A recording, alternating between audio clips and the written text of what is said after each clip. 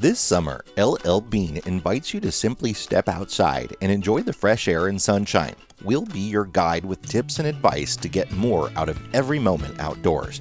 Here's one. Next time you go camping, add some zip to the zippers on your tent by rubbing them with wax. Goodbye noisy, sticky zippers. Hello, smooth pulling gear. For more fun ideas, easy how-tos, and inspiring stories, visit llbean.com/guide.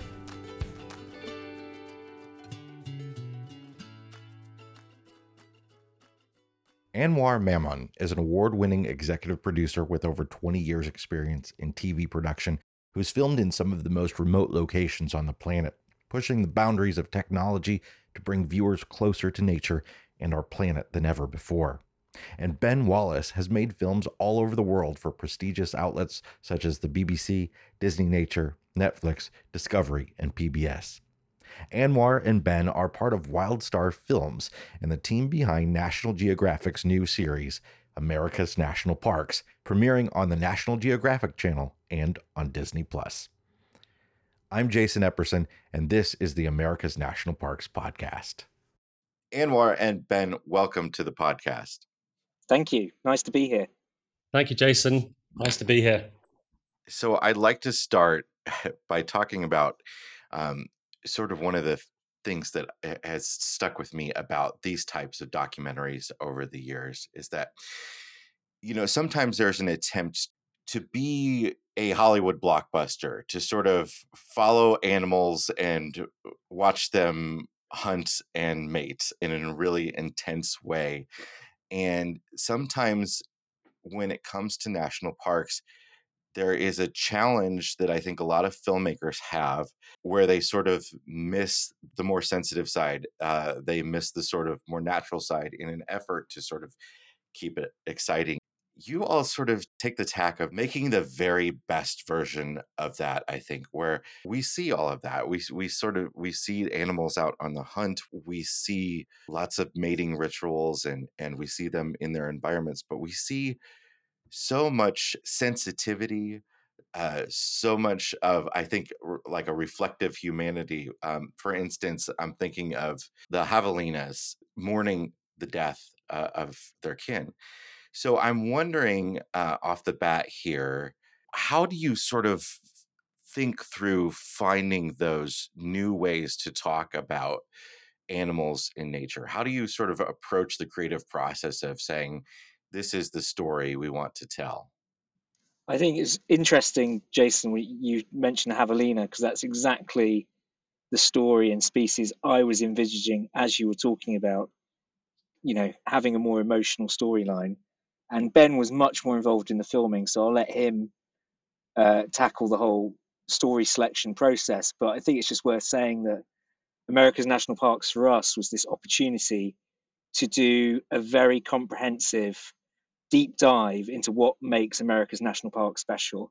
And it's not just about the wildlife, it's about landscapes, it's about culture, it's a little bit about history, it's a little bit about people. But what it means from a story point of view is that everything was on the table in the edits. Every story was there, and we really wanted to get an emotional connection through all these different elements to really reveal the character of each national park. And I think, Ben, I'm sure you agree, like with Javelinas, that was a key emotional moment to capture for Grand Canyon. It was, as Anwar says, Jason, it was so interesting that you came to that with the first question, because when I started working on this series, America's National Parks, the parks themselves were the heroes. Being able to do one episode on each park meant we could do a deep dive into the park and get to know it and spend time there. And through being able to do that, it gave us access to the stories, as you say, that some big natural history stories wouldn't tell because it's not necessarily blockbuster enough. But they were animals that were key to the park and had emotional drive, as you say. So I'm super pleased you're seeing the difference, because certainly it's been very different from any other series I've worked on, in that it is much more emotive and much more about the grandeur of the parks and all the animals that live there, no matter how big or small you are. If I could just add as well, we have to kind of, tip our hats to the field crew who capture these moments in the first place. We don't know what's going to happen when we follow an animal species, obviously. And it's on some shows you might stop rolling when some certain story beats happen. But credit to Ben, the producers, and the field directors and the camera operators. They came back with some amazing emotional stories because this series had a different remit. And I think part of that is also our amazing time with Garth Brooks, who is not just the top selling US solo artist in history, he's also an incredibly amazing emotional storyteller. And I think he opens up our ability to be able to tell those stories as well. There's an excellent moment that I'm thinking of in the Yosemite episode where you've got the camera locked onto an owl. Your eye as the viewer is on this owl, and you hear Garth say that he's not alone, and there's just this wonderful focus pull to another owl on a tree that's maybe 20 feet away, and it's such more of a cinematic way of filming animals in the wild than sort of a documentarian way. You sort of do this great blend of really drawing us in emotionally.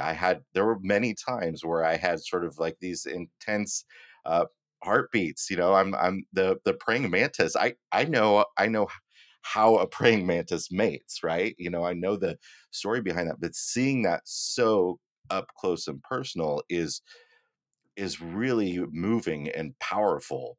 Thank you for saying it again. Yes, I mean a lot of work went into carving those stories out and trying to concentrate, as you say, on the emotional aspect of it. I mean, being able to be in one place with a lot of time, it was definitely different from other series that I worked on, because not only do the parks come out and the animals, but actually the people who are working there with us connect as well.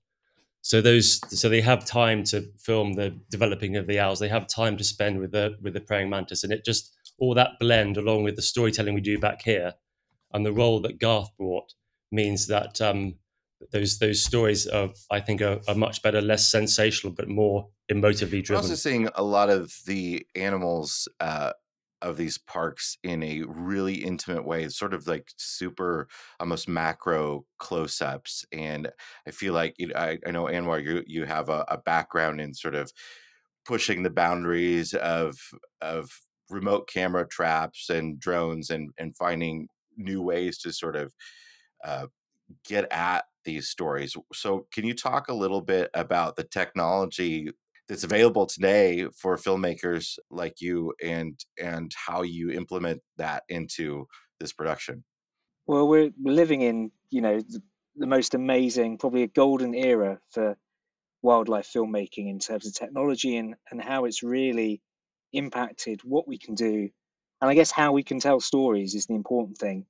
Technology is fine, but it's got to be relevant to the story.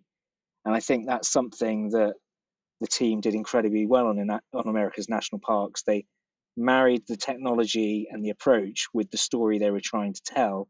But I think when you look across the series, we've got 5 that are being released now. We're actually in production with another 5, so there's 10 total. The other 5 come out next year.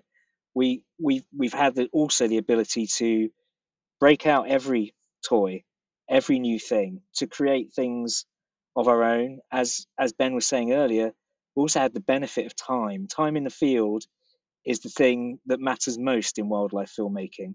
And so the fact that on the Grand Canyon episode, we could have remote cameras out for a long time, many months, trying to capture the ghost cat, the mountain lion, to get some beautiful shots of it in the landscape.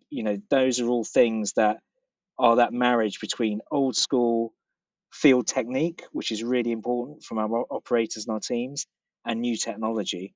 And I don't know, Ben, if you want to pick up on any other examples of where you feel like the series really kind of made that marriage as well. Yes, you mentioned Yosemite, Jason, and this goes back to, again, us being able to sit in the parks and see which stories we can really bring out. The thing I loved about Yosemite is that you can very easily go there. It's a big, famous park. It's full of big creatures, but we were keen to also tell the small stories. So there's that lovely story of the Sierra Nevada newt, possibly Yosemite's smallest creature, going on this extraordinary 2-mile journey, which doesn't sound a lot to a human, but it's a lot when you're inches long. And it was knowing that was immediately to me a very emotional story. And then, as you say, digging into technology to be able to tell it. And so some of those stories like that are planned. There are other macro stories like the one we filmed, which comes out next year or later on this year in the back five, where we were filming the forest floor with a macro lens. It sounds really as if innocuous things to be doing, but we were just filming what we call GVs on a very new macro lens. And all of a sudden, as we're panning across, we found a carnivorous plant with an ant inside it. Who knew they were living in Alaska? And it's that moment where you have the adaptability and the time and the experience to go, that's a brilliant story. No one's going to expect us to film a carnivorous plant in Alaska. So it's a mixture. It's a lovely marriage, as Anwar says, of experience with storytelling, bravery to know that these stories will work, and then marrying that with the extraordinary technologies that we now have. And for me as well, we talk about technology from the wildlife point of view, but again, America's National Parks is a unique series. It is a landscape series, it's a people series, it's a wildlife series. That means that we do have the opportunity to use more kit, more technology, more techniques than most regular series out there. And I think that one of the things that comes across really well is the way that we've used certain aerials, we've used certain time lapses, we've used motion control time lapses to really bring the landscapes alive. And I hope that each 10 episodes, which is the big challenge, but each of the 10 episodes does feel very different, that we wanted to give each one a real distinct character. They do feel like their own films individually. And I loved in Yosemite, where we're seeing the seasons change. You have sort of perfect lined up wipes of winter into spring, and you're not using the same storytelling. You're not using the same tricks in the different episodes. You're using what works for that place. The Grand Canyon is a place where I haven't seen a lot personally about the wildlife, and you're taking us into a rattlesnake den to see them, huddling up for the winter with these. I mean, the pixels are so close on their scales. It's really an incredible thing. And even my wife is terrified of snakes, and she was just really amazed by some of those shots. I think from being from this side of the pond and having done a lot of filming in America, we often come back to the conclusion that actually the diversity of America, and particularly its national parks, is staggering. So being able to, and very early on in the series, we didn't want just to film the big parks that everyone knows about, but also to do a big balance, not only a geographical one that would show, as you say, the amazing diversity, but also the famous and the less famous. And as a result, that's where the diversity comes from. We filmed everything from mighty snowy mountains to boiling deserts and grasslands to coral reefs, which is an amazing diversity and leads us to be able to tell amazing stories, but ultimately come back to the fact that in the series, and why the series is different, is because it's the parks that are the heroes, and that's what I'm most proud of. I had the distinct pleasure of being across the edits with Ben and our other series producer Miles, and what always struck me was actually the parks, the iconic parks, are almost victims of their own success, in the sense of, I know Grand Canyon. That's that big, amazing, epic whole canyon thing over there, that chasm. And actually, you watch the episode and it's got things in that you would never imagine, like the Kaibab Forest Plateau and squirrels and all these areas. And I think each park has that in common, because the amazing thing about America's national parks is that they are accessible. You can, most people, if they have a national park near them, will be able to, hopefully access them by bus or by car, or, you don't have to be able to walk far to get to a certain viewpoint. National Park Service has done a great job. But what that means is most people see 5% of a national park, and there's 95% out there. And we were lucky enough to be able to spend the time to show that other side. And I think even the iconic parks are full of big surprises. We'll be back in a moment, but first, a quick break for a message from our favorite place to search for the best campground for your national park adventures. Campendium. Campendium lists virtually every campground in North America and every type of campsite you can imagine, from remote backcountry tent sites to RV parks with water slides and pickleball courts. You can search by price, including free or by self-service, elevation, whether pets are allowed. Dozens of different search filters will bring you detailed user reviews so you can find the best campsite for your trip. Campendium is free at campendium.com or on the app, and you can upgrade to a Road Pass Pro membership to unlock an ad-free experience with more detailed self-service reports, public land map overlays, trail maps, and more. A Road Pass Pro membership also includes other premium apps like Togo RV and Road Trippers. Visit campendium.com or download the app today and save $10 off a Road Pass Pro membership with code RVMiles10X. Well, it is great that you're able to focus on a single park in each episode. It really allows us to sort of experience that place fully. And part of that, as you mentioned, is Garth Brooks, who I'm kind of shocked that he hasn't done more narration in the past. It's quite a get for you, because he does have such a unique, well-known voice, but he's also just really good at narrating, and it's combined with a script that is quite phenomenal in some spots.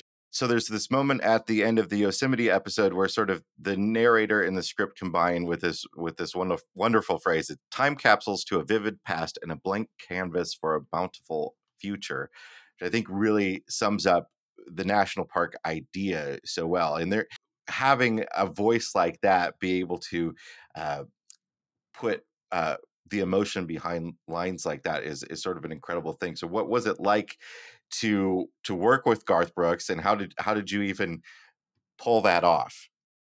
I think we have to give credit to National Geographic, and particularly Janet Han-Vissering, SVP of Development and Programming at National Geographic, who's a creative powerhouse. And I think she'd always envisaged Garth on one of these kind of shows, and luckily for us, put us together. And I think as soon as we did the very first record, well, I would say as soon as Garth walked in the room, you know, it's Garth Brooks, but when he walks in the room, I mean, he's just so humble. He is collaborative. He is just so open, and he was so enthusiastic about the series. He'd watched the shows before he got to the voice record, but obviously he's an exec producer, so he had some input there, and he brought all that enthusiasm to the record. And I think actually Ben and I've been doing some of the final mixes, some of the dub records for the next shows, and I think Ben, even you said yesterday, I love it when I can hear Garth is smiling when he's delivering a line, and you can hear those bits of emotion. And as soon as he did Yosemite first. As soon as he did the opening line to Yosemite, we all just went, and Janet was there as well. I remember we all just looked at each other and went, "This is it. This is amazing. He is really connecting us to the places and to the viewer, and that you can't ask for anything more from a narrator." Yeah, for those of us that know his voice well, it's such a comfortable thing to be able to sort of hear the voice of someone that you know well, and it's like having a close friend guide you through these episodes. It's really quite special. And so that line really, I think, speaks to the idea of America's national parks and sort of this grand history that they have. This sort of, we like to call it, America's best idea over here, thanks to Ken Burns. But I think it is an idea that has sort of spread quite a bit around the world. And you talked a little bit about how national parks are sort of a victim of their own success in ways, and we're seeing in some of the shots here, like the newt walking across the road, or the cubs trying to cross the road in Yosemite, and talking about how 13 bears a year die in Yosemite because of they're hit by vehicles. What are your thoughts on the current state of national parks, and just throughout your experience in filming this, in this moment that America's national parks are seeing just record numbers of visitation? what was the experience like filming in these places with all that going on in sort of this moment for national parks? It was interesting filming it at such a time in our history as well. We can't really not avoid this conversation talking about COVID, for example, and the way that people are going on.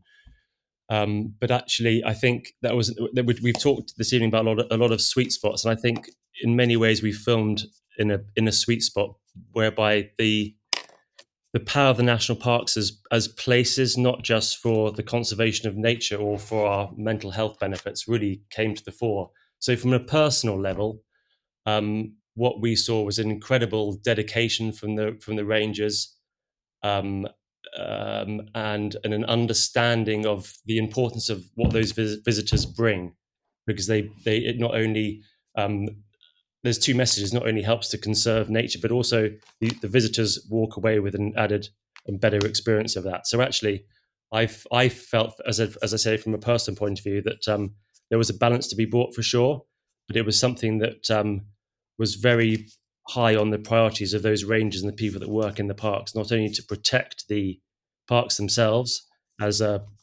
stable for what they might help us in the future, but also to make sure that the welfare of the animals and the welfare of the visitors are balanced.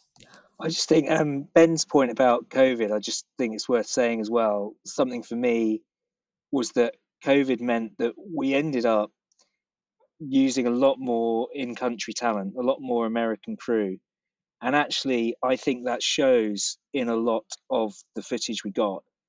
A lot of the operators are filming in their own backyards. These national parks are their homes, their landscapes.